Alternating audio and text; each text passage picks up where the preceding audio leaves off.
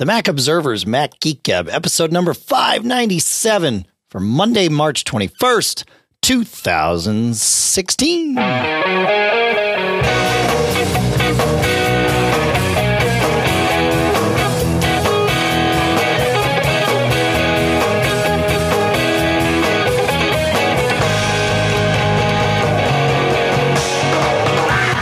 Greetings, folks, and welcome to the Mac Observer's Mac Geek Gab, the show where you send in questions, tips, and cool stuff found. We share your tips, we share your cool stuff found, we answer your questions. As a community, we all come together to try and increase our collective knowledge with the goal of each of us learning at least 3 new things every time we get together. That's 3 right there. This episode has 3 sponsors. 3 is the magic number. ProXPN at proxpn.com/MacGeekGab offers you a free VPN. And if you need more bandwidth than the free one provides, coupon code GAB50 will get you 50% off. We'll talk more about that shortly here. Otherworld Computing at MacSales.com, one of our favorite places for upgrades. We'll talk more about that. And, of course, BB Edit from Barebones Software. We will talk more about that, too, here in Durham, New Hampshire, with whatever voice I seem to have left for the day, all for you. I'm Dave Hamilton. And here in previously snowy, but not anymore, it's all gone, in Fairfield, Connecticut, this is John F. Braun. How goes it, John F. Braun? Good. I got all sorts of things new things in my life here, but maybe we should maybe defer those. Okay. Talk about the new thing that happened today is that I believe that our friends at Apple had their very last event. Tim and company had their very last event at what is called Town Hall and introduced a few new things. Nothing earth shattering, in my humble opinion, but no, I don't think it was earth shattering. It's interesting, I guess. So I want to address that point because that was something that they said at the end of it, and probably was the reason for the name of the event. Right? Let us loop you in. It was the final event that they plan to have anyway at Infinite Loop. So there will most likely be another announcement in June, but that would be at WWDC. So that'll happen at the Moscone in San Francisco. And then again, most likely an event or 2 in the fall if they follow their own schedule. But those typically also happen either in downtown San Francisco near the Moscone Center, but typically not at it, or in San Jose. The theater at Apple's campus in Cupertino is tiny. I mean, if it holds 200 people, I'd be surprised. I think. I mean, it's really small. So yeah, this would be it for them. Yeah, I did like some of the things they did at the beginning. So one I did notice, I think this is the first time they did this. So they were using Beats One to feed in the music. I noticed that, and makes sense. Rather than the that disaster they had with the TV van at one time. So that was interesting. That's the first time I think they ever did that. It is. Yep. I got to hear Beats One because I don't subscribe to it or anything. Oh, right. I did like the 40 years and 40 seconds video. That was a very nice tribute. The chuckle I got out of it was at one point they showed something referring to the Newton and then they scribbled it out. Yeah, I also noticed that the rainbow pinwheel, spiraling pinwheel of death was given about a second. So if you extrapolate that out, I think that's about right because we've all probably seen that cumulatively. We each have seen that for a year of our computing lives. So that 1 second out of 40 seemed like an appropriate amount of time for the spiraling rainbow pinwheel. Yeah, but it was nice that I think they touched on all the high points of all the things they've introduced. And then the one comment I have is that I have to give I was surprised that Tim publicly gave the FBI a smackdown. He feels very strongly about privacy and customer privacy and what the FBI is trying to do, and I think that's all I'll say about it. I think it was. I understand I understand Apple's position about overreach, and we'll see what happens. But again, I was surprised that he vocalized this. I'm not surprised. Really? Not at Okay. all. Well, no, think about it. The FBI has Apple and the FBI have worked together on many things over the years, and not one of them has ever been made public by either party. The FBI chose to make this particular request in public.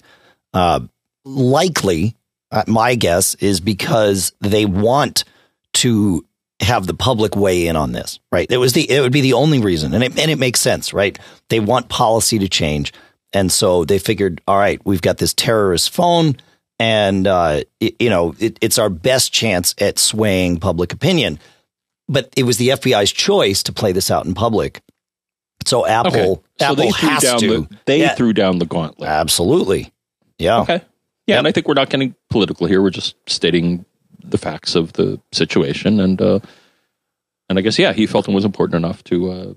They got to. I mean, listen. If they've got the public stage, they would be fools not to address it, especially in light of the fact that tomorrow is a fairly large hearing about this in Riverside at the courthouse there. Brian Chaffin actually is on his way there as we are speaking and recording this right now to cover that hearing, and hopefully he'll be able to get a seat inside and all that good stuff. So should be very interesting. Yeah, I thought, and then they did the FBI thing, and then they talked about the environment and health for a little while.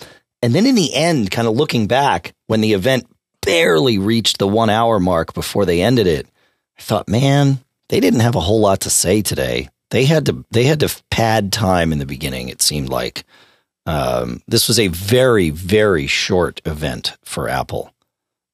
Yeah, and there was no one more thing. But some of the things at the beginning, I thought Research Kit and Care Kit. It's good stuff. But to spend all that time talking about the environment, there was a lot of feel good stuff. Exactly. Yeah. And then they got into some of the products, which I think are good. I'll go a bit out of order, just because I think they stay out of order. That's fine. Yeah. All right. Well, no. This is of interest to me, and I think the reason they mentioned this. So, of course, they introduced a new phone, which is kind of, I would say, it's an iPhone 4, but it's an iPhone 4. It's an iPhone 6 mostly. Well, yeah, but it's the form factor of the old phone, but it's got the new. It's got the juice. It's got the new stuff. Well, most of the new stuff, to my knowledge, it doesn't have 3D touch. Right. So but it has the better processor, I think the better camera, Apple Pay, and things like that. Touch and ID. Also, the price point is, at a point, and the reason it's important to me is because Apple really got punished by Wall Street. And, of course, for those that trade in stocks like me, I wasn't too happy with their reaction to Apple's last results. And I think they want to make a point that, okay, we're introducing a lower price point to try to regain the market share that everybody seems to be concerned about. I think was one of the takeaways that I would take from the iPhone SE. Now, I think the naming is funny because I do believe, my friend, that the Mac SE was one of the first Mac that I believe you purchased or owned. Is that correct? I had an SE30. SE30, okay, but it had an SE in it. It did, yeah, that's true. Yeah. But that was what special edition, right? Was what SE stood for. I think it was system expansion. Oh, is that right? Well, I think it's because it had a slot, right? I'm pretty sure the SE was for system expansion. It was their deviation. Right. It does. You're right. It stood for system expansion. So this is not system expansion. I'm actually really surprised they didn't call it the iPhone Mini, just to kind of fit in with the rest of the product line. I do want to offer a correction before we get too far away from this. You said it was the same size as the iPhone 4. That's incorrect. It's the same size as the iPhone 5 and 5S. Okay. Yeah. All right. Smaller. Okay, but smaller than the intent was to make it smaller than the 6. Oh yeah, no, it was to go back to that size of the phone. Yeah, and I'm still I do know a few people that would not upgrade to the 6 because they liked the size of the 5 and the 5S. I don't know. I mean I guess this was a good move for Apple. But time will tell. It seems a little odd to me now to have, 3 sizes of phone, but maybe, I don't know, maybe it's not that odd. It seems tough for developers, but maybe I'm overstating that. Yeah, and the pricing, $399 retail. Yeah. I don't know if a 16 gig phone thrills me, but if you want the 64 gigs, it's $499. So it's I think the lowest priced, price iPhone at this point. So again, I think it's a nod to those that are concerned about Apple losing market share because their products are too expensive. Right. Right. Yeah. It's interesting seeing Apple make a move like this, to appease Wall Street. It almost seems like, I mean, I'm hoping that they're really doing it to appease customers, but again, they're not, they don't have a history of being a company that just does things because customers want them. In fact, they've done exactly the opposite. They've said people don't know what they want until we give it to them. So, it's a shift, right? This is not, I would say that, and I know Apple's not looking backwards at all, but if I'm looking backwards, I would say this is not a move Steve Jobs would have made. No. And, speaking of, I actually did rent the latest movie, or I got it. I finally tracked it down at to take a little tangent here. And, but that was one of his mantras was, you don't know what you want. I'm going to tell you what you want, and you're going to like it.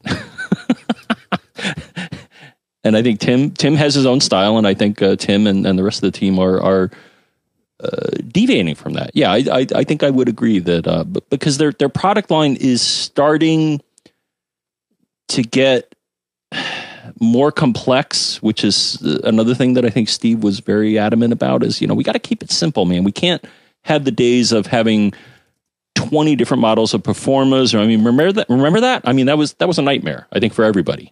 For Apple and for customers, because it was confusing. And I just hope Apple doesn't move too far away from where they are now, which is, keep it simple, guys. Keep the quadrants, and now I think so they have 5 choices for phones. So it's not too complex, I think, for most consumers. It could get, it's a slippery slope, right? If you offer a phone for every person that asks for a one iteration off of it, things could get dicey. We go right back to the Performa days, but we're not there yet. I mean, it's pretty far from there. And then of course there's the iPad Pro Mini or iPad Pro 9.7 inch size, which is really an iPad Air with iPad Pro guts and actually more than just guts. But I think that's a smart move for them. There are people that want a monster screen to draw on. And there are people that want the iPad Air size, and there are people that want the iPad Mini size, to be quite frank. And I think it's smart for them to, keep the guts upgraded in the, quote unquote standard size iPad. That totally makes sense. Yeah. And again, I think they, addressed pricing concerns. So I have some notes in front of me here. So I think, the entry level is $599 of the iPad Pro. Correct. Yeah. Yeah. And then I think, I don't know if they've ever done this before, but hey, if you want 256 gigs, hey, if you want to pay for it, sure, they'll offer that. I don't believe they've ever offered a 256 gig iPad. So that's another thing. Yep. I guess because some people, once you get your movies and your music and all that stuff there, I still think 16 is insufficient on the iPhone, any iPhone for anybody that does anything beyond using it as something to run apps. Once you start getting into pictures and especially movies and stuff, 16 gigs, you deplete that pretty quick. I agree. In fact, it frustrates me to no end that Apple will let people buy a 16 gig device. I suppose there are plenty of people that are happy with them, but the largest complaint or issue that I hear of from people who have bought the 16 gig phone is that it's a 16 gig phone. And they run out of room, like you said, for pictures or even just messages, right? My daughter, now she's a 16-year-old kid, so she's, she and her friends text a lot of pictures back and forth and all that. She has 6 gigs worth of messages on her phone, and good luck figuring out how to clear those out without driving yourself crazy. The only option you have is to go into settings messages. I'll get you there. Hang on. Settings, messages, and then you choose how long you want to. There's a message history option about, I don't know, 3/4 of the way toward the end. And you can choose to keep them forever, 30 days or 1 year. If you set that to 30 days or a year, it'll begin the process of pruning those out. But that can be, with 16 gigs on the phone, doesn't leave you a whole lot left if you're keeping all your messages. So, right. Well, you bring up a good point that touches on questions that we constantly receive. Especially, I've been working with one person who is getting frustrated with the free iCloud. Yeah. Because if you back up, normally the phone will back up everything, including messages. And actually, I think this is a tip that they offer in one of their support articles, and I'll try to dig it up. But messages get backed up, and if messages have movies or pictures, that gets backed up, and you can deplete your 5 gig freebie pretty quickly. There are other ways to do it, but I think that's one of them that not a lot of people realize. Yep.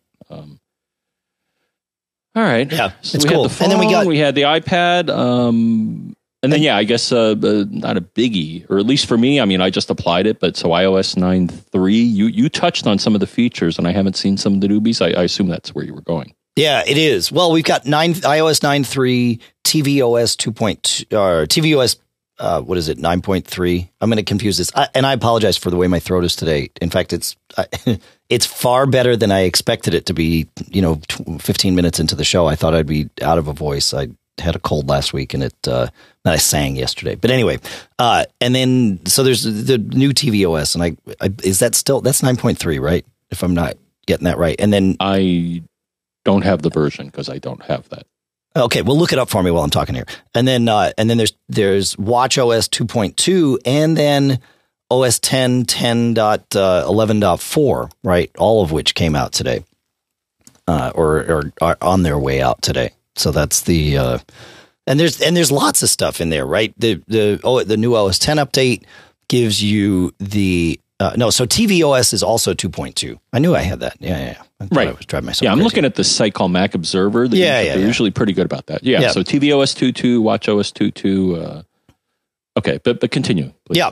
Well, 10.11.4 is pretty good because it updates messages to add live photo support. So if you send live photos to people, they'll get those in their messages now and can see them as live photos on OS 10. And it also allows for the secure notes to sync between iOS, which is new in iOS 9.3, and OS 10, 10.11.4. So some good stuff there. I like it. And you'll be happy tonight. In fact, as we record, we're doing this one in the evening, folks. And so, John, your phone probably will shift into night shift mode at some point when you hit if you've turned it on. Yeah. How does it know? No, I know how. Well, yeah. Go into settings on your phone into display and brightness, and then night shift mode. You can turn it on and have it go automatically scheduled. I go sunset display to sunrise. And brightness, night shift is off. Well, you know what? I highly recommend turning it on. Set it from sunset to sunrise, and then you've got to decide. There's a color temperature slider at the bottom. Once it's on, you can slide that around and decide, where you want that to live. On mine, I have it about 2 or 3 notches left of center, and that seems to work well for me. Right. Well, I turned it on, and by default, it scheduled it from 10 p.m. to 7 a.m. So, and you can change that to sunset to sunrise, which I find pretty handy, especially when traveling around and things are a little different. You've got to, if you do this though, and I've mentioned this. Change that. Okay, so I changed it. So now sunrise. Okay, and all right, neat. Well, all right, so I got that on. So, but we'll see how I feel tonight. Here's the thing: if you do this on your phone and your iPad and all of that stuff, you'll like it. But you have to have all your devices the same. If you're using them all kind of interchangeably at night, it'll seem really weird jumping from a phone that's on this to an iPad that's not. And as I've mentioned in previous shows, it's going to seem really strange jumping to your Macs once you've got this on your devices. So on my laptop, I had to install Flux to to make the same adjustment. And I just adjusted flux to match the white point of my phone when it's on this mode, and then everything's good. But it was like I would pick up my Mac and it would sear my retinas with just how different the white point was. So it's pretty cool. We'll put a link to Flux in the show notes for the third time in a row, I think. Yeah, we already have. Yeah, it's justgetflux.com. Yeah. So, all right. I think we're done with they talked about some new adapters. Did I hear something they were talking about Ethernet to, I heard some people mumbling about that apparently now the new adapters enable Ethernet. Yeah, with the iPad Pro, because it's a powered port. So you can, if you get the USB adapter, the camera kit, as they call it, it will have a USB adapter on it, or a USB port on it, out of the Lightning port. And then you can plug in Ethernet, and actually it works. It has worked for a while on the iPad previous, but you had to monkey with it to get it to work. This actually makes it like officially supported in a good way, which is great. I think it's a great thing. Why not? Right? You should be able to. Okay. And I guess the final thing, and then we'll move to we've got some great tips. Program. Yep. Apple Watch $299. All right. The Sport Watch was dropped in price. That's right. Yeah. So, but not a big surprise that they typically do this. They lower prices of mature products or popular products. Pretty much. My guess is we'll see an update, like an update to the product line in the fall for the Apple Watch. I think the Apple Watch, and of course the new straps, which it makes me chuckle sometimes. I mean, I know it's fun to be invited to these as a member of the press, but they're like, "Oh, we got a nylon band," and everybody's like, "Yay!" And I'm like, "Well, guys, it's like a nylon band. I mean, yeah." Is it really that? Well, cheer about. Well, look. Here's the thing about the Apple Watch: it's really easy to change the band on it. It's something you can do without any tools. It takes all of about 15 seconds to pop a new band on, so it's really easy to kind of move back and forth between other bands. Apple's bands are traditionally very expensive, but you can go onto Amazon or Alibaba and find really inexpensive, decent quality bands. I think I've mentioned it before, but I've got 5 or 6 of them that, all told, I spent about $100 on. They were all less than $20 a piece. And I've had a black Milanese loop band for a while that up until today you couldn't get from Apple, and a leather band, and, all kinds of stuff. So it's fun. And the nylon, I think, is cool. They did it a little differently than I expected. When I think nylon band, I think the traditional NATO strap kind of thing for a watch. And theirs is a kind of a different take on it. So I think it's cool. I think it's part of what the watch is. I think that's great. So, okay. Well, maybe I'll consider, now that it's a lower price point, maybe I'll consider one. I think you'd like it, to be honest. The thing is, I've already purchased a new computer, Dave. Do tell. Well, I don't want it all to be about me and you, but no, it is all about us. No. So the thing is, Dave, I finally got an email from the Refurb store saying, you know what? The Mac Mini that is the Mac Mini of your dreams is in stock. Would you like to get it? So I got it, and it's on the way. And actually, I chose the option because typically Apple ships things via FedEx and they require a signature. And the thing is, I'm a busy guy. I'm not always home. I'm out and about stuff, scoring points on Swarm, crushing my enemies, which so far I'm getting pretty good at that. your watch will make Swarm an easier app to use, if you get the Apple Watch. So, yeah, it was pretty good on the phone. I like Swarm. Swarm is actually kind of fun. Between that and Foursquare, I'm having a lot of fun with it. But finally, Dave, so I got the, so it's a 2014 Mac Mini 2. I don't have it in front of me right now, but it's the machine of my dreams. And my justification for upgrading is right now my MacBook Pro, which is a 2012, I believe, has USB 3 and Thunderbolt. The thing is, my Mac Mini right now, which is a 2010, which is a bit long in the tooth, has USB 2 and no Thunderbolt. So it's just kind of lagging as far as peripheral support. So this 2014 Mac Mini that I got from the Refurb store for like $5 something, I had to do it. I just want to get my machines in sync. So what kind of processor? Well, I think it's I'll try to bring up my order. Okay. Which actually, you know what? So while I'm babbling here, I can bring it up. So, dude, the Apple Store app on the phone actually has it, because the thing is, of course. So if you can at all purchase things under your Apple ID, do it. And that's what I did. So as soon as I went to the refurb store and they said, hey, would you like to buy this? Please log in. And I'm like, well, I'm going to log in with my Apple ID that I have all my other things under. Of course. And I did that. And actually right now, so I'll give you a high level. So if I go to Apple Store, logs me right in and orders. So, and now it's saying Touch ID. You're actually going to walk us through this here, John, right? We've all been using the Apple Store app. Okay. All right. Well, no, refurbished Mac Mini 2.6 gigahertz dual core Intel Core i5. Okay. Okay. So it's the i5. All right. Yeah. So it's the latest. Plenty of horsepower for me. And it has USB 3, has Thunderbolt.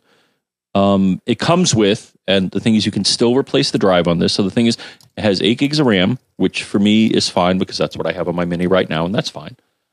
And it comes with a 1 terabyte drive, which I'm going to rip out of there at some point because it's like Apple typically does. They put rather low powered rotational drives in their machine. So it's a 1 terabyte 5400. I'll probably use it for backup, but and I chose to have it delivered to my local Apple Store, currently my favorite Apple Store in Trumbull, rather than doing the delivery thing. So the thing is, I'm going to get a notification. I signed up for a notification saying, when it arrives there, let me know, and I'll, drive to the Trumbull Mall and pick it up. Cool.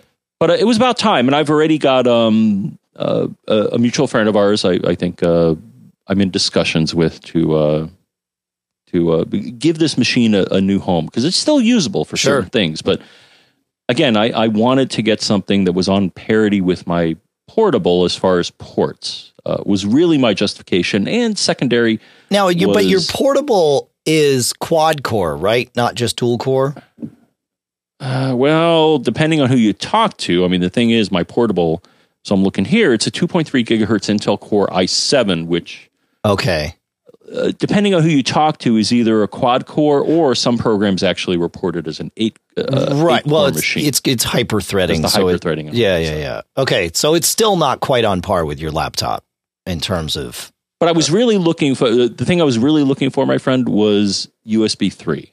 Having one machine with USB 3 and the other with USB 2 is just. And Thunderbolt. The thing is, the portable has Thunderbolt, and the Mac Mini 2010 does not. So. Right. They had a lapse where they were kind of stagnating on what they were offering for ports. So I'm curious how much of a speed delta you notice on that machine going, being that it's still dual core.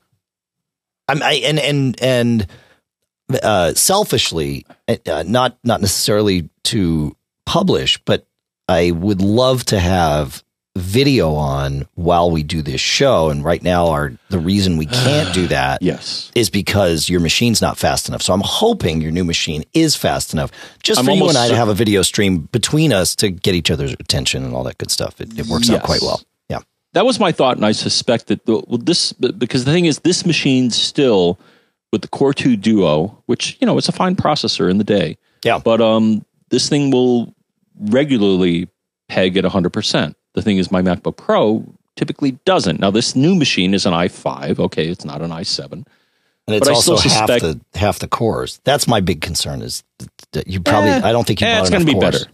Yeah. It's an iteration. I don't mean to burst your post-purchase bubble. I'm hoping it works out well for you. Well, I do believe I can return it if I'm unhappy. That's true. Yeah, that's true. I do believe it's a return policy, but I suspect that it will serve my needs. But you and I, that was in the back of my mind, because I know that you have this fixation on us doing video. Yeah. Well, it would be a good thing. Yeah. All right. Okay. Let's we've got some great tips. Do the show. We've got some great tips to go through here. In fact, this would normally be a cool stuff found week if we balance with our back and forth, split between the two tips and then cool stuff found. But we have so many good ones that I want to get to those. But first, if it's all the same to you, John, I would love to talk about our 3 sponsors. Outstanding.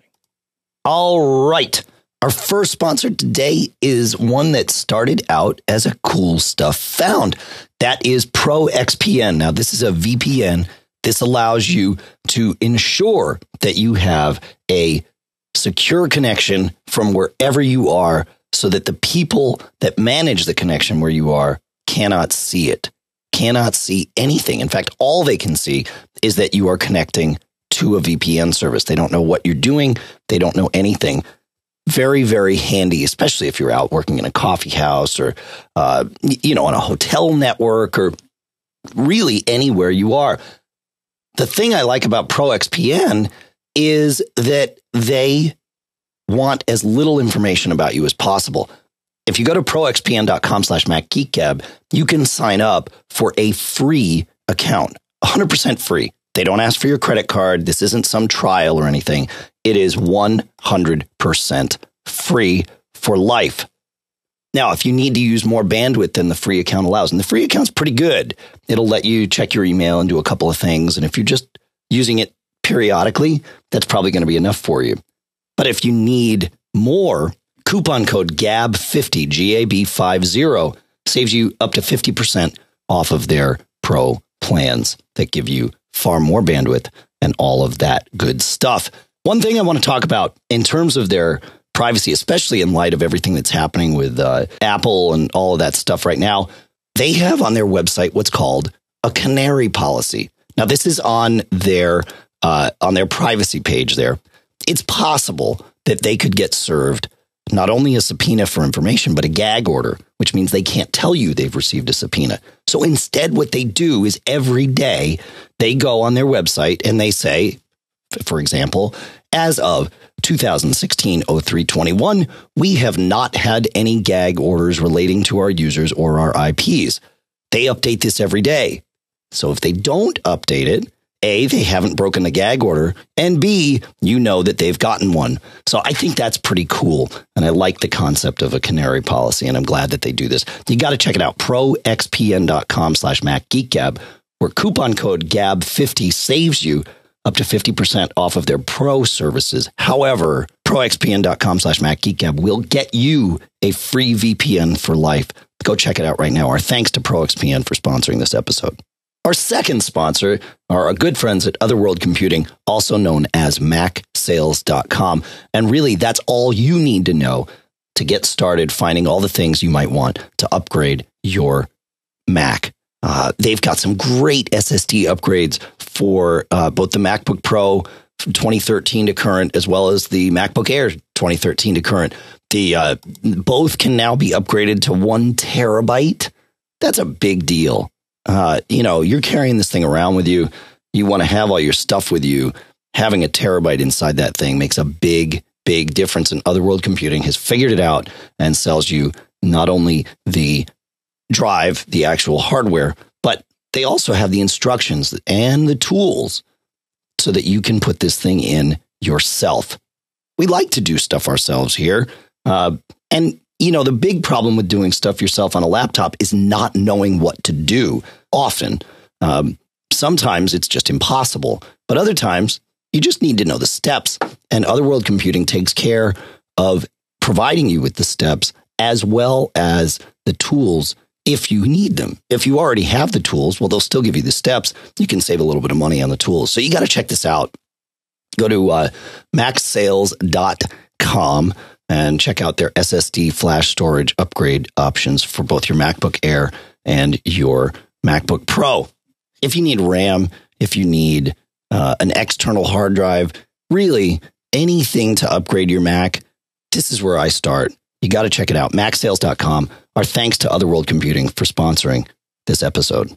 Our third sponsor for today is Barebones Software at barebones.com. The folks there are geeks. There's no question about it. But they're geeks in the best way because they are meticulous geeks. And they meticulously handcraft their software, and it feels like it. You can tell just by using it that they care about every little nuance. I know these people. They don't take themselves too seriously. but they take their work extremely seriously, very carefully crafting each and every bit of the software that they deliver to you. BBEdit, I've mentioned this a million times, I'm going to say it again, is a piece of software that I cannot live without. We're using it literally right now as we're doing this show and crafting our own show notes for you. We can only hope to craft our show notes with the same meticulousness, is that a word, that the folks at Barebones used to create the software that we use to do at BBEdit. Really, really awesome stuff. Everything that you go to do in BBEdit, it's obvious they've tried this and worked out the entire flow. And it just keeps getting better, even when you didn't think it needed to. For example, I like to use BBEdit all the time to compare two documents. And that works great. And it always has worked great. But in the latest version, they actually made it so that it opens up this whole new compare window that's all in one, shows you both documents, shows you the changes at the bottom. But as you're going through it, it moves both documents in parallel to each other so that you can really see where you are and what you're looking at. Awesome stuff. You got to check it out. Go to barebones.com, check out BBEdit. You can download a free trial. I highly recommend it. Let us know what you think. And our thanks to Barebones for sponsoring this episode. It's tip time, folks. We promised it. Here it comes. The first tip that we want to share today is from Borge. I believe I've got the pronunciation right. And he says, I just heard Matt Geekgab 596, and you talk about Total Finder and its ability to cut and paste. You said that it's not possible in the Finder, but it is. It's not called out. But just highlight your file that you wish to move in the Finder and use Command-C to copy it like you would. Now comes the trick. Instead of using Command-V to paste, use Option Command-V to move it. That effectively is the same as cut and paste. It says you can also find it in the Edit menu if, of course, you hold down the Option key. It says this has been possible in several versions of OS X. Thank you so much, Borge. That's a huge tip. And obviously, it taught us something. So there's definitely one thing that we've learned today. And we're happy to share it. So good stuff. Right, John? It's close enough. It's not exactly the same, but I would say yes. Thank you. And we had multiple people. I think Borge with a slash to the O. I like that. Yeah, that's good. With a true zero. That's right. All right, moving on to Dominic. Dominic writes, again, about show 596. Another possibility for the guy with the problem with the Ethernet port on his Thunderbolt display is that a firmware update might make it go away. This is the latest update, version 1.2, says in Apple's vague way that it improves reliability when connecting devices, and Dominic found that it solved an Ethernet issue for him. So thank you so much, Dominic, for sharing that too. It's always important to remember that those updates are out there. So good stuff. John, on the tips front, you found something cool. You found, well, I'll let you take it. Yes, I did.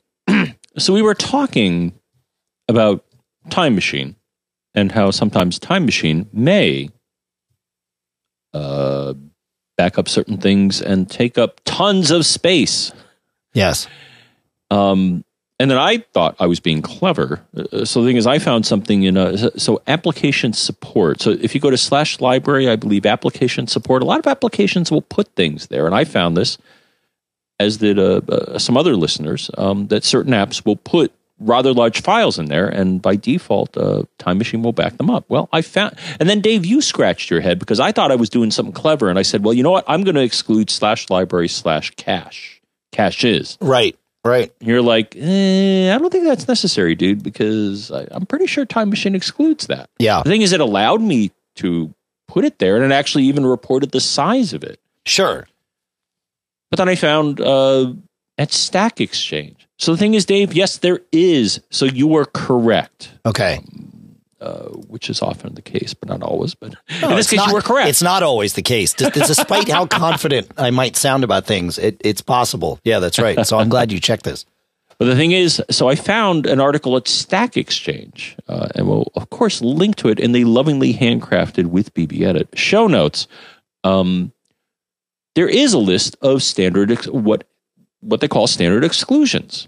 And where can you find this list? Well, I'm not going to list all the things because there's a lot of them, and it actually included these cache directories, Dave, which is a smart thing because why back up caches? Right. And quickly, it's in /system/library/core services. So be careful because once you get in core services, don't change things in there. But beyond that, /backupd, which is the backup process, .bundle/content/resources /std exclusions.plist. If you open that plist file, that will show you all of the directories the Time Machine just ignores. Cool. So, to your point, if you want to know whether what you're adding to the exclusion list is redundant, that's the place to look. Again, please just open that file. Do not change it. If you want to change it, you're on your own. Can you just use a quick look in the Finder to just hit the spacebar and see the contents without even being able to edit it? I do not know. Okay. I double clicked on it, and actually, by default, if you have the developer tools installed, it will. I think it runs Xcode, or I think something called plist editor or whatever. Plist editor. Yeah. And it showed me, and yeah, you have to click on the triangles, but it's a good point. Yeah, Time Machine is smart enough not to back up caches and other things that are, I would say, transitory or things that don't make sense to back up. Right. Logs, I think, are one of those things too that it just doesn't grab. I'm almost certain, because who needs that stuff? Right. So, well, you may. Yeah. But if you want to, then. But this is good to know in that now things like Carbon Copy Cloner, I'm sure, do not do this. Well, they have. Well, no, Carbon Copy Cloner, I believe, will skip caches as well. You know what? I think you're right too. Yeah. So Carbon Copy Cloner, I think what you want to do is you may want to go to an advanced mode to see what it excludes. I don't think it's as comprehensive as Time Machine as far as what it excludes, but it will exclude certain things. Like, for example, I found this out. It excludes its own flashback directory, whatever it's called. I'm trying to remember here. It's Safety Net. Safety Net, yeah. Duh. It excludes that because it's like, dude, why are you backing up, right, old versions of things that you already backed up? So it excludes that, I found, but it excludes other things as well. But you have to go to the advanced mode, kind of what we just told you to do here. Yeah, exactly. This is cool. Hey, so Bruce wrote in and he said, here's an excellent and fascinating article on 4-digit pins that I thought you guys would appreciate. And sure enough, he's totally right. It's this article. What someone did is they went and looked at, I guess they found files of 4-digit pins that people had used. And they kind of did an analysis on them all. Right. And they did some cool things with that analysis. And we'll put a link to the article in the show notes, but they listed the top 20 pins, right, that people use. And 1, 2, 3, 4 is by far the most common. So they say they found 3.4 million examples of real world examples of 4-digit passwords. And then they did this analysis on them all. So 10.7% of those passwords were 1, 2, 3, 4. The second most common was 1111. And then you've got kind of all the repeating digits and the alternating digits. 1212 is number 4. Position number 22 they found was a little odd because it was 2580. And he was trying to figure out the significance of it until he realized that it's just straight down the middle of the keypad. So that's why that works on a phone. There you go. The interesting thing is, he also listed the 20 least frequently used 4-digit pins. And so the one at the very end is very important to emphasize here, 8068. Of course, the fact that it's now being publicized as the least popular 4-digit pin, it makes it probably not the least popular 4-digit pin anymore, but interesting nonetheless. So yeah, don't use 8068. Really, you would be better off using a 6-digit pin, much harder to hack, but there you go. So it was just a cool article. Thank you so much for sharing, Bruce. Did you take a look at this too, John? The one thing that jumped out at me, Dave, so especially for musicians, mostly in the United States, if you were talking a 7-digit PIN, you could probably guess what is one of the more common ones. Yeah, I don't think it's just musicians. It's pretty much anybody that lived through the 80s. It'd be 8675309. Yeah. Exactly.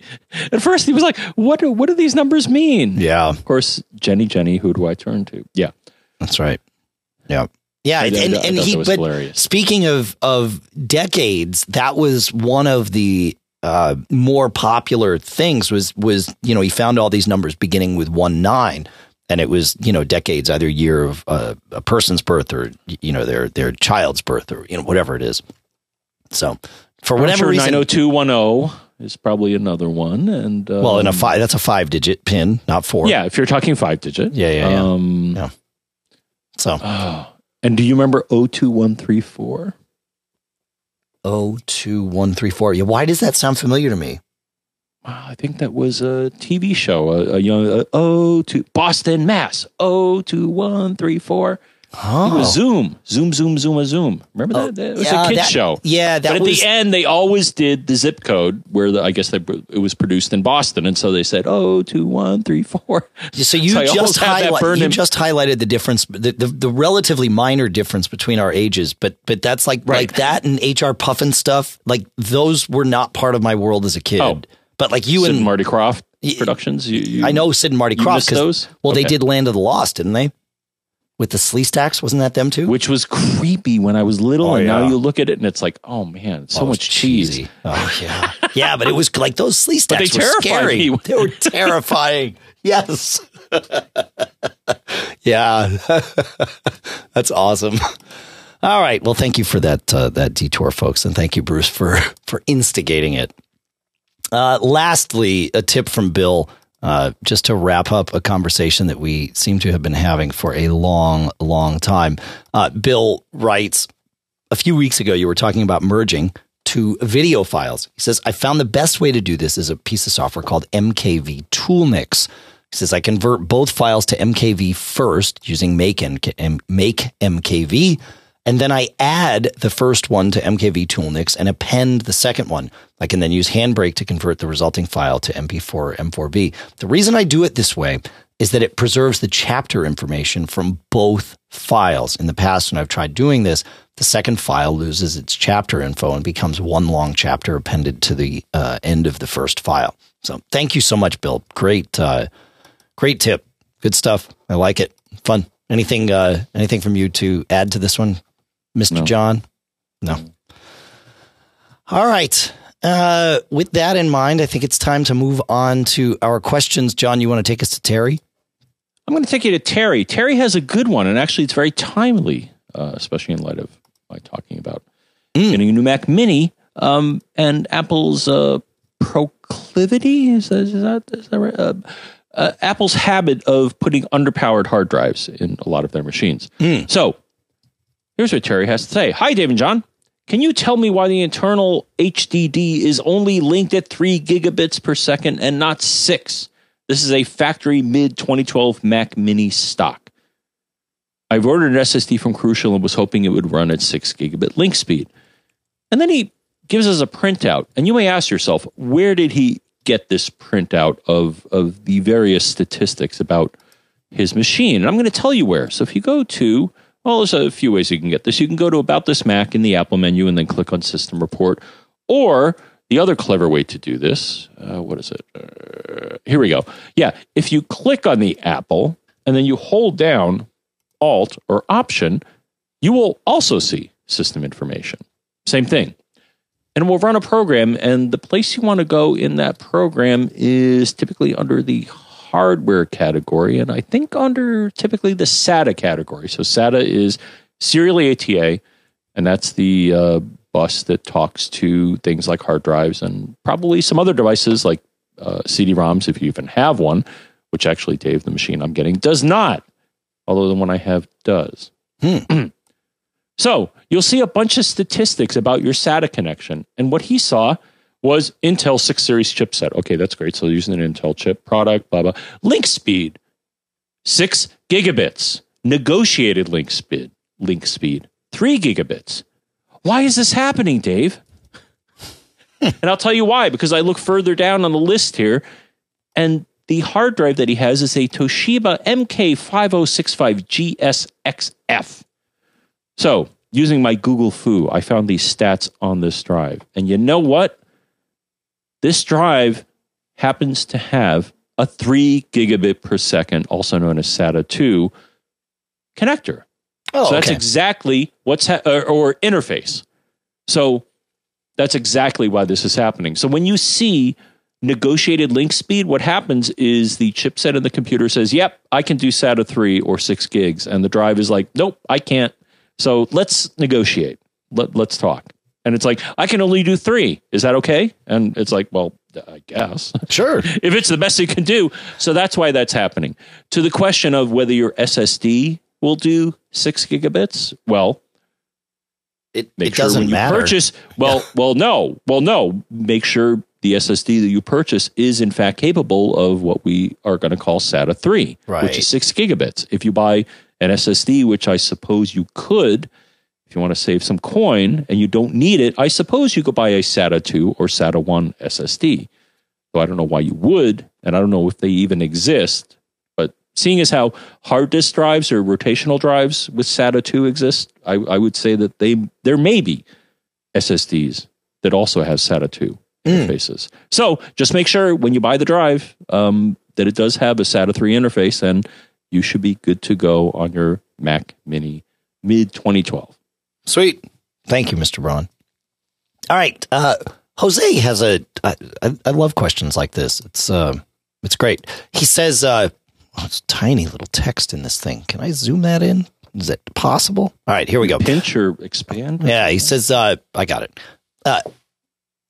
I'm a minister, he says, and I would like to see in a map the location of where all the members of the church are. They've given us all their addresses, and I've put it in the Contacts app on one of our Macs. Do you know of any application or trick that could help me with this, preferably free or inexpensive? It's a great question. I don't think there's a way to do this with Apple's Contacts, but if one of you knows about it, please let us know. However, inside Apple's Contacts, you can sync your contacts to many things. If you just go into, contacts accounts, you can sync them to iCloud, of course, but you can also sync to Google. So I recommend you set up a Google account. And obviously you need to be careful what Google account you use here because, you're talking about the privacy of your members, but I'll leave that up to you. I think you'll handle it just fine. But sync them to a Google account. And then there is a Chrome extension called Map My Contacts that will do exactly what you're looking for. So as long as you sync, and once you add the Google account to your Contacts app on your Mac, it becomes a two-way sync. It's totally, you won't even think about it anymore. And of course, that's both good and bad. You need to be aware that you're going to always be syncing everything on that Mac unless you turn it off to Google as well. But that's what's going to do it. And we'll put a link to this Map My Contacts extension. It's just a Chrome extension. We'll put it in our lovingly handcrafted show notes, of course. So that's my answer for that. John, do you have any other thoughts on this? No. Okay. Well, that was helpful. That's good. Yeah. Well, no, it's good. There could be a Safari extension. There's not. There could be. Okay. You're right. Yeah. I didn't find it, but it's possible. Yeah. I mean, there could be, and if you wanted to find Safari extensions, what are Safari extensions? Well, they're similar to Chrome.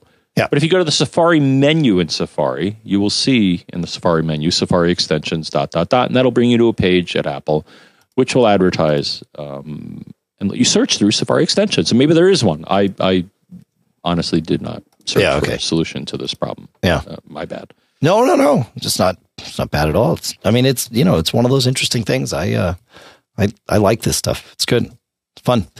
All right.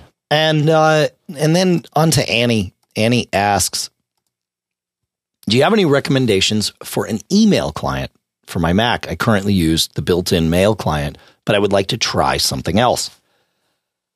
There's lots of them. A lot of people are happy with Thunderbird on OS X. Airmail is one that's got a lot of traction. Outlook is not something to be overlooked. There's a lot of people very, very happy with that on all platforms, Mac and iOS. Cloud Magic is another one. There's lots of them. The question you need to ask yourself is, why are you moving away? And I don't say that to discourage you. I say it so that you can narrow down what it is you're looking for. You know, if you're using Gmail, okay, now there's some specific apps that are going to work better or worse for you. Are you using an Exchange server? Okay, maybe Outlook in that case might be a little more synced up with the world you're living in. I still use Apple Mail, and I use Google for the most part these days as my back end. I still want to move away from them for a variety of reasons. But for right now, I'm still with them. I like Apple Mail because of how extensible it is, which means I can run things like Mail Act-On, Signature Profiler, GPG Mail, all these extensions that are built to work with Apple Mail. Third-party mail clients don't typically have enough of a user base to attract other developers to write extensions for them, even if they are extensible, and not all of them are. So that's my reason for staying with Apple Mail. But again, if you look and find another mail client that serves your needs and you don't need extensions, well, then just go with that. But that's the question is ask yourself, what is it that I'm not getting out of Apple Mail? And if it's just general email that you want to, you just want to try something different to be different, I would look at Thunderbird or Outlook, maybe Airmail. Those would be kind of the top three in my mind of the alternative mail clients. John, do you have any thoughts on this? I did try. I'll have to revisit it. I was pretty happy with Outlook. Yeah. It did almost everything I wanted an email client to do, though I think it had some problems with aliases or managing email accounts that were, kind of shadowed, if you will, or, forwarded from another domain. Sure. I'll revisit it. One thing worth mentioning is that because I use them, and so far I'm pretty happy with them, is Yahoo actually does have an iOS email client. But she's talking about for her Mac, but I mean, yep. Well, and their web interface isn't too bad either. Okay. So just to offer that, but on iOS, maybe they do offer a Mac client. I haven't even explored that. Yep. Just because I'm like you, I'm pretty happy so far with Mail. Well, yeah, I know what you mean. Yeah. Well, sometimes unless it screws up. Right. But I'm actually curious now if Yahoo Mail, if there is a. I don't think there is. They've done some stupid things lately, but there are. It appears there are nothing officially from Apple. Though I'm sorry, Yahoo. But, yeah, right. Certainly, on iOS they do have one. Right. So, but yeah, you just ask yourself the question: what is it that why is it that you want to change? And it could just be that you want change. Okay, no problem. Then go for one of these more generic, kind of less specialized third-party clients, because there's some that are very, very specialized, and even Google has one. So yeah, it's worth checking it all out. All right, John, you want to take us to Kaz? Is that a good place to go? I hate to, but yes, I will. Okay. So, well, it involves a fish shake, I think. But so Kaz says, "Hi guys, although this is not technically a Mac question, though I think it is. I need your help. I recently bought a camcorder, a Panasonic HC-V770. And while I'm an avid photographer, I'm new to this whole video recording stuff. The camcorder, at its highest recording format mode, records in AVC HD at 1080/60p. However, when I insert the recorded SD card in my Mac, Finder will not show me the actual scenes. I thought each scene is an individual file, and I can only play back the scenes using QuickTime Player. I can't even copy the files from the SD card to my hard disk drive, or HDD. I think that's about it. I don't think I need to read any more here, but I've run into this, Dave. So here's the problem. Panasonic and their infinite wisdom. And I actually did, for the longest time, I was a fan of Lumix cameras, which are from these guys. And they decided they know better, so they're going to come up with this somewhat proprietary format. So I found a way to get around it. So looking back in my archives or my records, Dave, I did have to deal with this. So I wasn't able to do it live, but I think this will help you. So if you look at the AVCHD file, and how do you do this? Well, you right-click on it or control-click on it. So it's a package? Yes. Really? Isn't that annoying?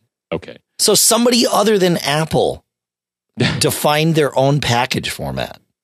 Isn't that great? For a camera that could be used on any system. Yeah. So wait. Is it truly that Panasonic defined a package, or is it that OS X decided to see it as a package? You know what I mean? I mean, well, there's a nuance it's basically, it's all I know is that the last time I looked at one of these files, I had to say open package in order to look inside of it. Yeah, I guess it doesn't matter. If you're on a Mac, it looks like a package. And what happens is the last I looked at one of these AVCHD files, if you say open package, within that is yet another package, BDMV. And then inside of that is a folder. And within that is a bunch of files that are .mts, which I think is something that borders on something standard. Okay. So that's where you have to go in order to get to the files. And I think at the time when I was doing this, I used Aperture. I'm not sure if Photos or something else deals with it. Those you should be able to deal with in QuickTime Player. And then QuickTime Player does have a save and also an export option. So I think that is going to be your best path. The other path is that I did find something called free AVCHD to MOV, MOV being Apple's movie format. So you can try that. And then the last thing, Dave, is that I'm almost certain, though I didn't have an AVCHD file, but Graphic Converter, despite its name, will also play and process, and I think also maybe load and export these type of files. And the thing is, you can get Graphic Converter. I've been using it for years. I think you have as well. Every now and then you got to throw down some coin to get the latest version. Sure. But you may want to see if that'll handle the conversion, opening it and exporting it as well. So that's what I got to offer. But I'm going to offer a fish shake to Panasonic. It's like, guys, what do you do? Are you that special that you need to come up with a proprietary video format? Are you really that much better than everybody else? And they seem to think that they are. I don't. Yeah, right. Yeah. I mean, their camera hardware is wonderful. It's great, but dude, when you're recording video, man, just stick with the pack. All right. So Tommy in the chat room at macgeekgab.com/stream suggests using Handbrake. Does that?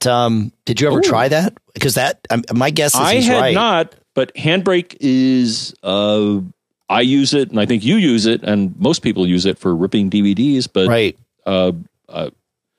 That would indicate to me that buried within Handbrake is the ability to convert videos from one format to another. Yeah. So, that's a great suggestion. Yeah. Well, I mean, that's what Handbrake does, right? Because for Blu-rays, I rip them to MKV and then use Handbrake to take it the rest of the way to get it to where I want it to be. So, it's crazy stuff, man. All right. We're going to move to Royce here. Royce has some good questions. They might seem a little, we'll just read it. Royce, like many of us, starts out by saying, I am an accidental IT guy at my company due to the disappearance of our former IT person and the lack of his replacement. I'm learning things as I go. I have two questions. Number one, I have a Mac Mini serving as a file server on the network. It doesn't do anything else and is not outward facing to the web. I'm getting alerts that the security certificates on it have expired. I'm not sure how to renew them, or even if I need to renew them. I'd rather not deal with them if they don't serve some purpose on my LAN. And I'll read question number 2, and then we'll answer them in order, or maybe in reverse order. See how we feel. Question number 2 is, in the server room, I noticed that the lights on the switches and the gateway are constantly flashing rapidly in unison, even first thing in the morning when no one else is in the network and in the office except me. Someone told me this is not good, and another person said this is normal. I've never seen them when they are not flashing. Is there a rogue device on my network causing this, or is something else wrong? The flashing continues even when disconnected from the internet modem. So we'll do this in reverse, actually.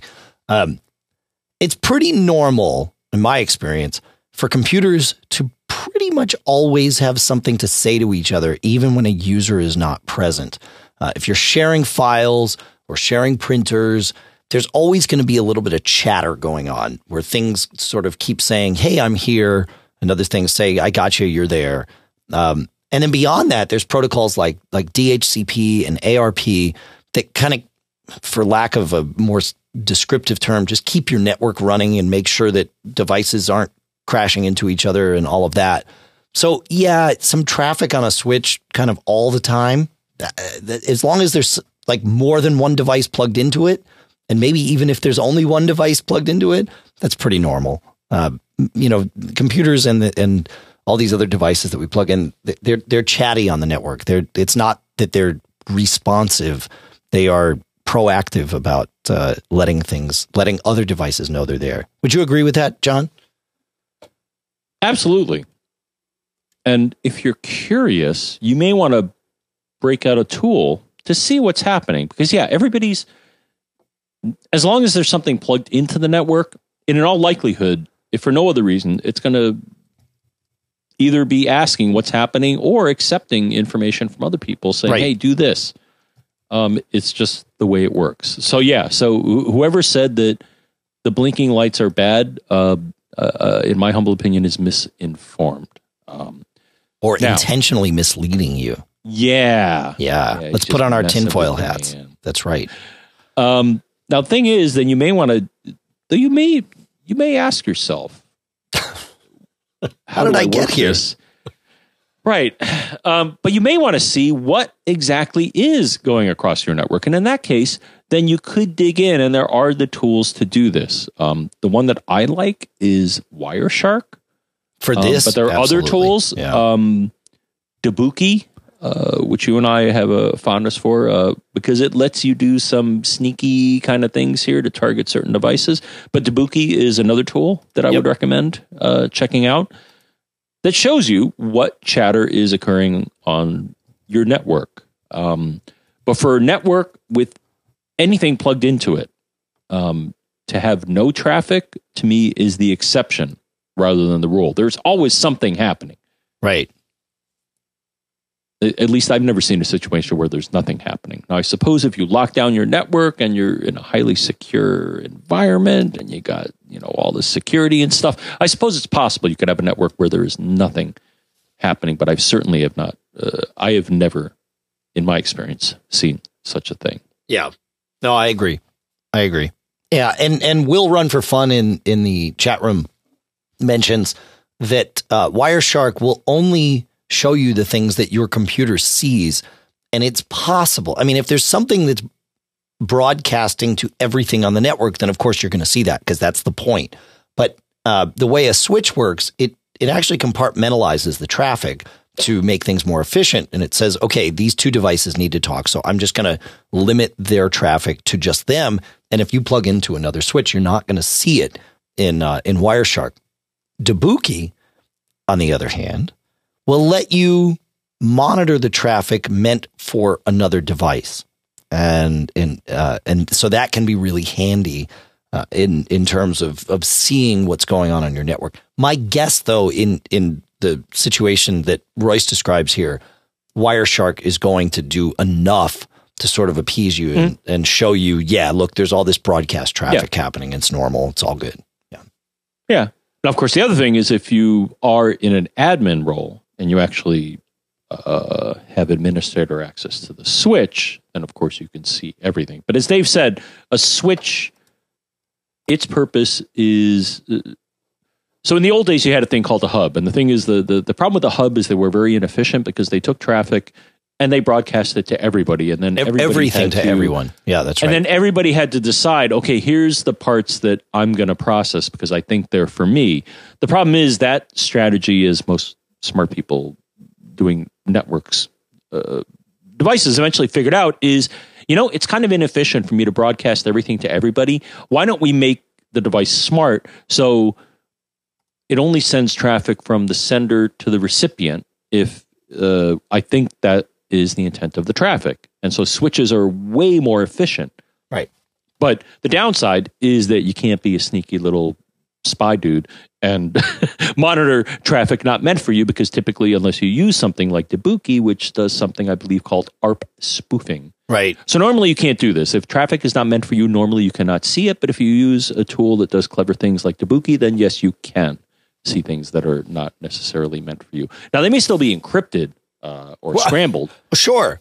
Yeah. You know, if whoever's using it is using HTTPS or certificates or things like that. And that may be leading to the second question here. But it is. Yeah, no, that's I'm glad, because I had forgotten about the second question. I'll blame my head cold, and thank you, John. So the second question, I'm guessing if you're getting warnings about certificates, you are probably on an old OS, or at least an unupdated version of whatever OS you're on.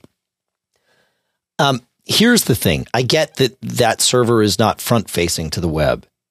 However, unless that server is not doing anything on the internet, you're going to want to update those certificates, even pulling things from the internet, like updates for other pieces of software. You're going to need to connect to secure sites from time to time. You're going to need to do things like that. And those root certificates that live on your Mac are the core of that. So it is worth doing those updates. And in my opinion, I think it should just come with an OS update. If you run, and I get that's a difficult thing to do because it usually requires a restart of the system, and that logs everyone off. So you might have to do this, when you get there and then there's no one there or anything like that. But you do want to make sure those certificates are up to date. That's my opinion, John. It depends on what the certificate is for. So I'm actually on both my machines, I've run OS X server, and there is a certificate category under the server thing. Now, it could be a certificate that's a root certificate, as you pointed out. So root certificates are certificates that are issued by, these companies that also issue certificates that secure websites. And it could be that the root is expired or old, in which case, yeah, as Dave said, you want to update that. But it could be a certificate that the server has generated to secure traffic between itself and others. And the thing is, you will get alerts from OS X server saying, yeah, dude, this is going to expire. The thing is, expired certificates will still secure traffic, but as you've seen, they're going to raise alerts not only on the server, but probably any client that tries to connect to your server is also going to complain, saying, well, I see the certificate, but it's old. And a lot of times you can override that sort of thing and say, okay, well, even though the certificate on this server is old, which to me implies that somebody's not paying attention and not doing their job. Right. Or doesn't want to pay to get a new certificate. So the thing is that the traffic may still be encrypted, but it's a warning sign that something's not right, and you should really fix that. Now, it could be, depending on how your system or systems are set up, that they may just refuse to connect to a site that has an expired certificate, in which case, then your traffic is at risk. So depending on the type of certificate, if it's a root certificate, or a self-signed. The thing is, OS X will, I'm looking right now, and I've gotten these alerts too. I don't know if you run server on a regular basis. Not routinely, yeah, no. But mine will come up. And the thing is, you can also generate certificates. For example, if you're a developer, you will also, I think, in some cases, be asked to generate a certificate. So you can sign your stuff that you send to Apple, and it's going to come to you and say, and I think push notifications, which you do, Dave. I think that also happens, is that those are signed and in a sense secure, and at some point you're going to get a warning saying, dude, your certificate for your push notifications is expiring. You better renew it, otherwise I think it just won't work. Right? Well, yeah, right. That's outward pushed stuff. But even, I bet you're right. These are internal certificates for their network. I didn't even think of that when this came up. So I'm sure you're right. And you want to renew those. You want to keep those up to date, and it should be pretty straightforward. We'll put a couple of things in the show notes for you, and that should take care of it. All right, John, I know you have to get off and shortly here and do Mac Roundtable, where you guys are going to talk about the Apple event in greater detail than we did here. So I want to do one last question, and we'll go to Eric. And Eric asks, it just makes me even sad to bring this up. On my iPhone 6s Plus running iOS 9.2.1, I have keyboard shortcuts set up in Settings General Keyboard Text Replacement. For the life of me, I can't get these keyboard shortcuts to migrate over to my mid-2010 iMac running El Capitan. They do appear on my mid-2012 MacBook Pro running El Capitan. On the iMac and the phone, I've toggled iCloud Drive on and off with no luck. Any suggestions? Well, other than giving up on technology for good and just kind of living out in the woods, Eric, I guess we'll offer some suggestions. But I routinely have this problem. This is one of these holy grail questions. Maybe not holy grail. It's a white whale question of Mac Geek Gab. We have another one. It's that whole Wi-Fi network syncing thing. But I have a tip on that I want to share just to enlighten everyone. We'll hit that quickly at the end here. But this is one of those because it's so darned inconsistent.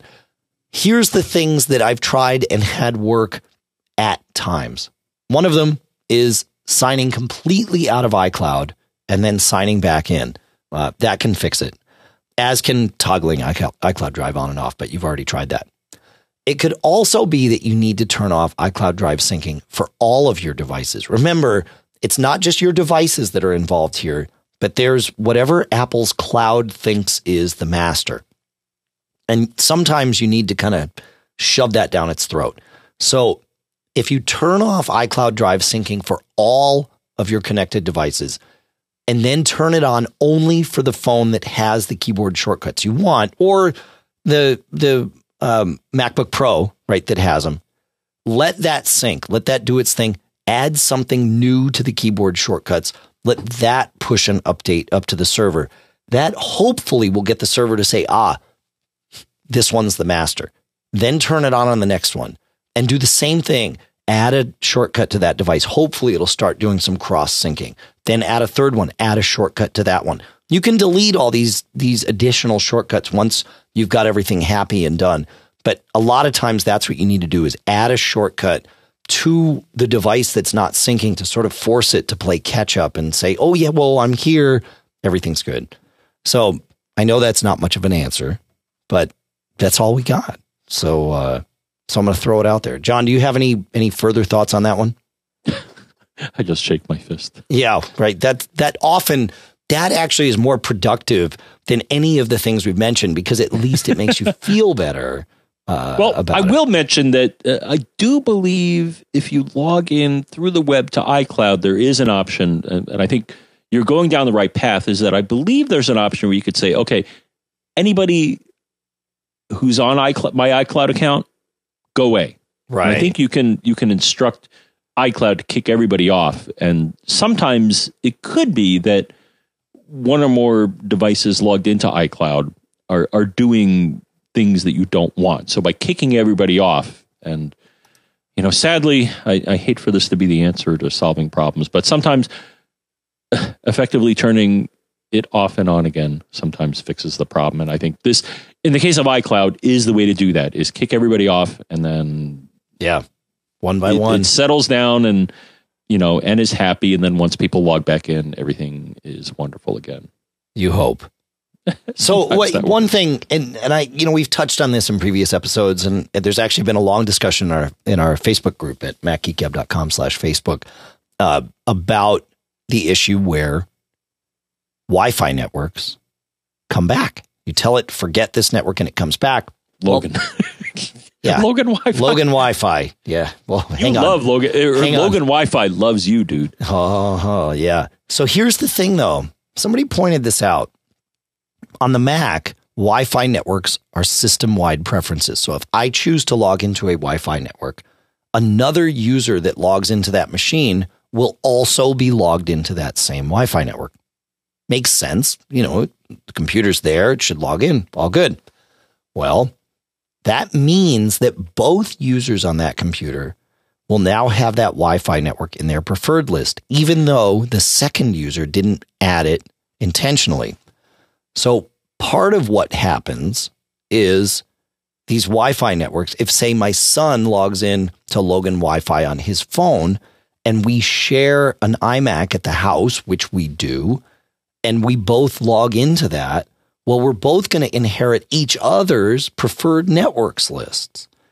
And I think that's where some of this comes from. It sounds like, certainly from the people that are both, if you look at the group of people that experience this issue and the people that don't, there's a pretty clean divide between those that share a computer and somewhere in their lives and those that don't. And I think that's a big part of it. So, you know, if I want Logan Wi-Fi to go away, I have to convince my entire family to make it go away.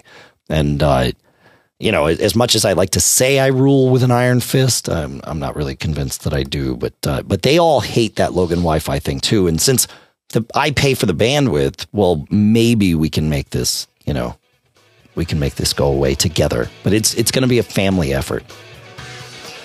At least you don't rule with an iron wing. No, that's what Hector does. Well, she rules with an iron beak. I'm sorry. Her wing is quite fragile. I her beak. do seem to recall at one point it was an iron wing, but I think it evolved into yeah. Yeah, it's definitely an iron beak for Hector D. Bird.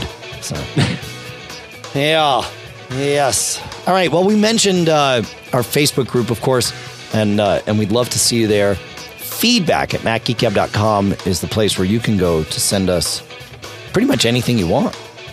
And what my esteemed colleague said, in case you didn't hear him, is feedback at MacGeekGab.com. No. That's feedback at MacGeekGab.com unless you're a premium listener, in which case you can use premium at MacGeekGab.com. If you want to learn more about premium, visit us at MacGeekGab.com. We really appreciate all of you that contribute as part of our premium program, and we would love to have more of you as a member if, in fact, you are able to do so.